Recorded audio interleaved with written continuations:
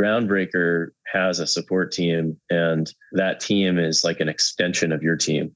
We'll talk to your investors, like we'll make sure that they're taken care of. So you can be a small operator and still get a ton of value out of using something that's going to make you look, professional in more ways than just the technology. You get like this whole team behind you that's going to make sure that you're successful and be proactive. Do you want to learn effective ways to build relationships, generate sales, and grow your business from successful entrepreneurs, startups, and CEOs without listening to a long interview? If so, you've come to the right place. Gresham Harkless values your time and is ready to share with you precisely the information you're in search of. This is the I Am CEO podcast. Hello, this is Gresh from the I Am CEO podcast, and I appreciate you listening to this episode. And if you've been listening this year, we're doing something a little bit different where we're repurposing our favorite episodes under certain categories or topics that we think are going to be extremely impactful for CEOs, entrepreneurs, and business owners. This month is going to be about not forgetting about the human part of business. Often we forget about the human part of life. We often forget about the human part of business. So look for self-care tips, fitness, burnout, purpose, biz and personal branding, motivation, drive, success, understanding your why, and of course, how important customer service is. But at the heart of it, it's all about remembering the human part of business. So sit back and enjoy this special episode of the I Am CEO podcast. Hello. This is Gresh from the I Am CEO podcast. I have a very special guest on the show today. I have Jake Marmelstein of Groundbreaker. Jake, it's great to have you on the show. Hey, Gresh, good to be here. Yes, definitely super excited to have you on. And before we jumped into the interview, I want to read a little bit more about Jake so you'd hear about some of those awesome things. And before founding Groundbreaker, Jake held a number of roles involving real estate and technology, supporting the growth of early stage digital technology ventures. In 2011, he started his real estate career while underwriting distressed hotel investments for Watermark Capital Partners, a private REIT based out of Chicago. He graduated from the hotel school at Cornell University with a concentration in real estate finance. And at Groundbreaker, Jake owns the company strategic vision and investor relations. Before moving to Chicago, Jake lived abroad in Europe, Brazil, and Puerto Rico, where he became fluent in Spanish and Portuguese. Jake, excited to have you on the show again. Are you ready to speak to the IMCEO community? Absolutely. Let's do it. Let's make it happen then. So to kind of kick everything off, I wanted to rewind the clock a little bit, hear a little bit more on how you got started, what I call your CEO story. So being the CEO for me wasn't super straightforward as just starting the company and, being that CEO. I think, first of all, it's something that you grow into over time. And as a first-time entrepreneur, that was my case. And, I started off just basically, I was working in New York for a company where I was doing institutional capital introductions between pension funds and endowments and Latin American hedge fund managers. Super interesting job. I was having a good time doing it, but I wanted to be able to start something in the real estate investment space. So I actually joined a team of other entrepreneurs who were working on a real estate crowdfunding play. And I was going into the office on weekends, working with them. It was just a team of 3 people. They were all remote. And I latched onto the idea and the concept of democratizing finance for real estate and what was happening at the time with the Jobs Act. So it was an exciting opportunity to get in on the ground floor of a startup. I was working directly with the founders. They had an article in VentureBeat that launched the company and made a huge splash. And I was just answering the phones and talking to early people who were figuring out about the solution and just trying to iterate on what it is that we could provide them before we actually had a product and a business model. And so, for me, it started out in sales, and then it transitioned over time to being able to get more and more responsibility over the business until finally I became the CEO. So that's, I'm going to stop there, but that's basically how it all started. And eventually I made that transition. Nice. That sounds like they synced at the same time and that opportunity presented itself and you stepped into it. Yeah. I mean, for a lot of people who are just getting into being a CEO for the first time, it's just a totally new role. It depends on the stage of the company and what you're doing at that point. And because this was a startup for me, it was doing everything: billing, sales, marketing, like hiring. And then, over time, the job changed. And, I got a salesperson and I got a marketing person, and, then my job gets whittled down and focused, and it actually changes to what a CEO is supposed to do. And that's, everybody in venture capital, that they say that the CEO's main job is to own the vision of the company, recruit amazing talent, and make sure that the company has enough cash in the bank. Yeah. So I wanted to drill down more. I know you touched on it a little bit, and I did, of course, when I read your bio. Could you take us through a little bit more on what you're doing at Groundbreaker, how you're making that impact and serving clients? Yeah. So Groundbreaker, which started as a real estate crowdfunding platform, became a way for people who are raising, who are investors in real estate, to make it extremely simple to be able to raise money for their investors. And we had kind of two, a fork in the road. We could have been a platform that gets people access to investors, or we could be the tools that help them be able to structure their workflow and save time so that they can raise money and own their investor base and own the process and automate a lot of the things that take away their time from doing deals and raising money. And we believe that the future is a hybrid solution of these two things, where you can get the software and you can get the capital. But where we've decided to focus is provide a tool that makes it ridiculously easy for someone who's an investor to pop up their business and be able to raise capital on people that they already know.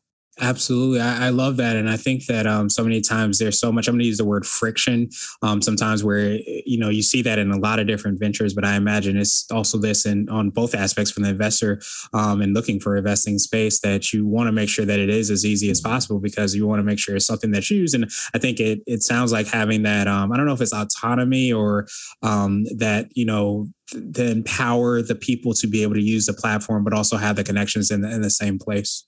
Yeah, it's, a lot of people who are raising money who are getting that put together are doing a bunch of different things. They're handling legal, they're doing underwriting, they're looking for deals, they're working with partners, they're doing accounting, office work. And if you can just pick a couple of things to focus on, you'll do so much better at those things. So what we try to do by providing Groundbreaker is take all that back office work off of their shoulders, make the process of being compliant, make it secure, make it professional, make it easy, so that all they have to do is bring a deal, bring investors, and the whole rest of the process is done for them. The presentation layer looks extremely professional. Investors take them seriously because the process is very secure. It's gated behind a password protected site. And they don't have to herd, like investing, raising money is like cats, because you're having to chase your investors down. We make it so actionable so the investors can log in and just click to sign and fund your deal. And it's all hooked up electronically.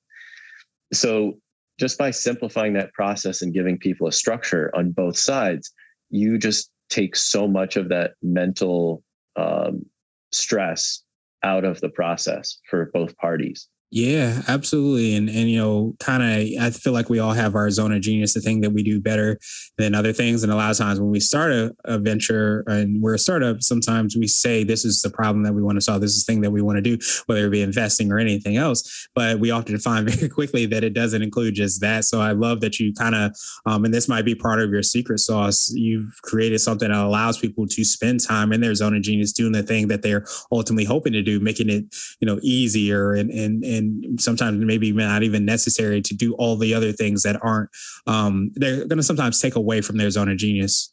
Yeah, we structure that process, but we just make it really, really easy to use. It's a complex process. It's very, it's very time intensive, and breaking down something that, highly creative into a software tool takes a lot of expertise to be able to design and understand how that workflow is going to work for you and the investor, so that it's just effortless. And we've just honed in on that. So the process for an investor and the experience that they have is incredible. It's super duper simple. And I think that the thing that really differentiates us as well is you don't just get the tool, you get the whole team behind it. So Groundbreaker has a support team, and that team is like an extension of your team. We'll talk to your investors, like we'll make sure that they're taken care of. So you can be a small operator and still get a ton of value out of using something that's going to make you look, professional in more ways than just the technology. You get like this whole team behind you that's going to make sure that you're successful and be proactive. Absolutely appreciate that. And so I wanted to switch gears a little bit.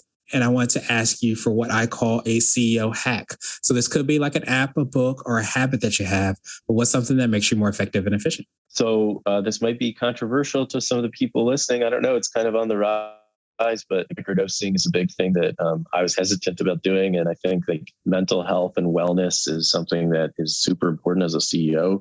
You don't realize how hard it is to be able to be the one who's responsible for the business running. And I think that taking care of your mental health is key. There's a lot of ways to do that, but I did discover microdose on mushrooms to be a really effective way to get some additional, like a mental boost.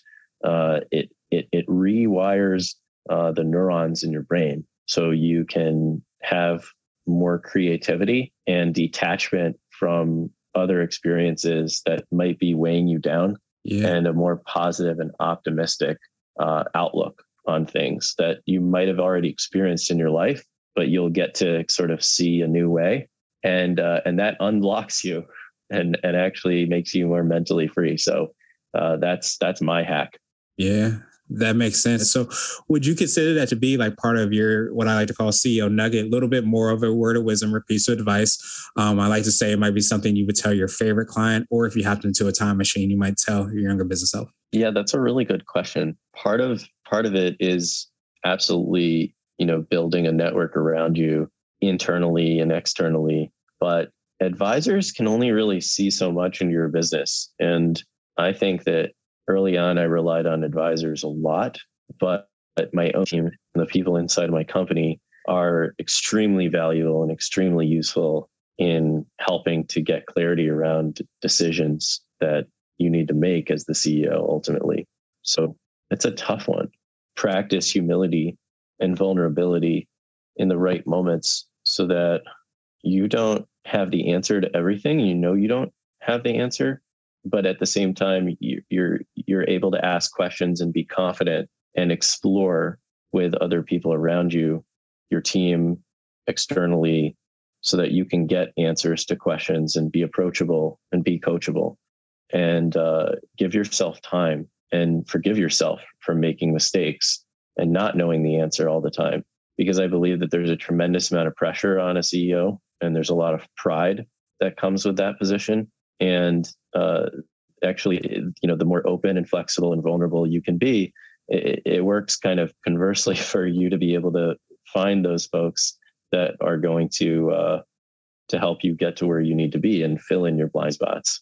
Awesome. So we might have already touched on this, but I want to ask you now for my absolute favorite question, which is the definition of what it means to be a CEO. And we're hoping to have different quote unquote CEOs on the show. So Jake, what does being a CEO mean to you?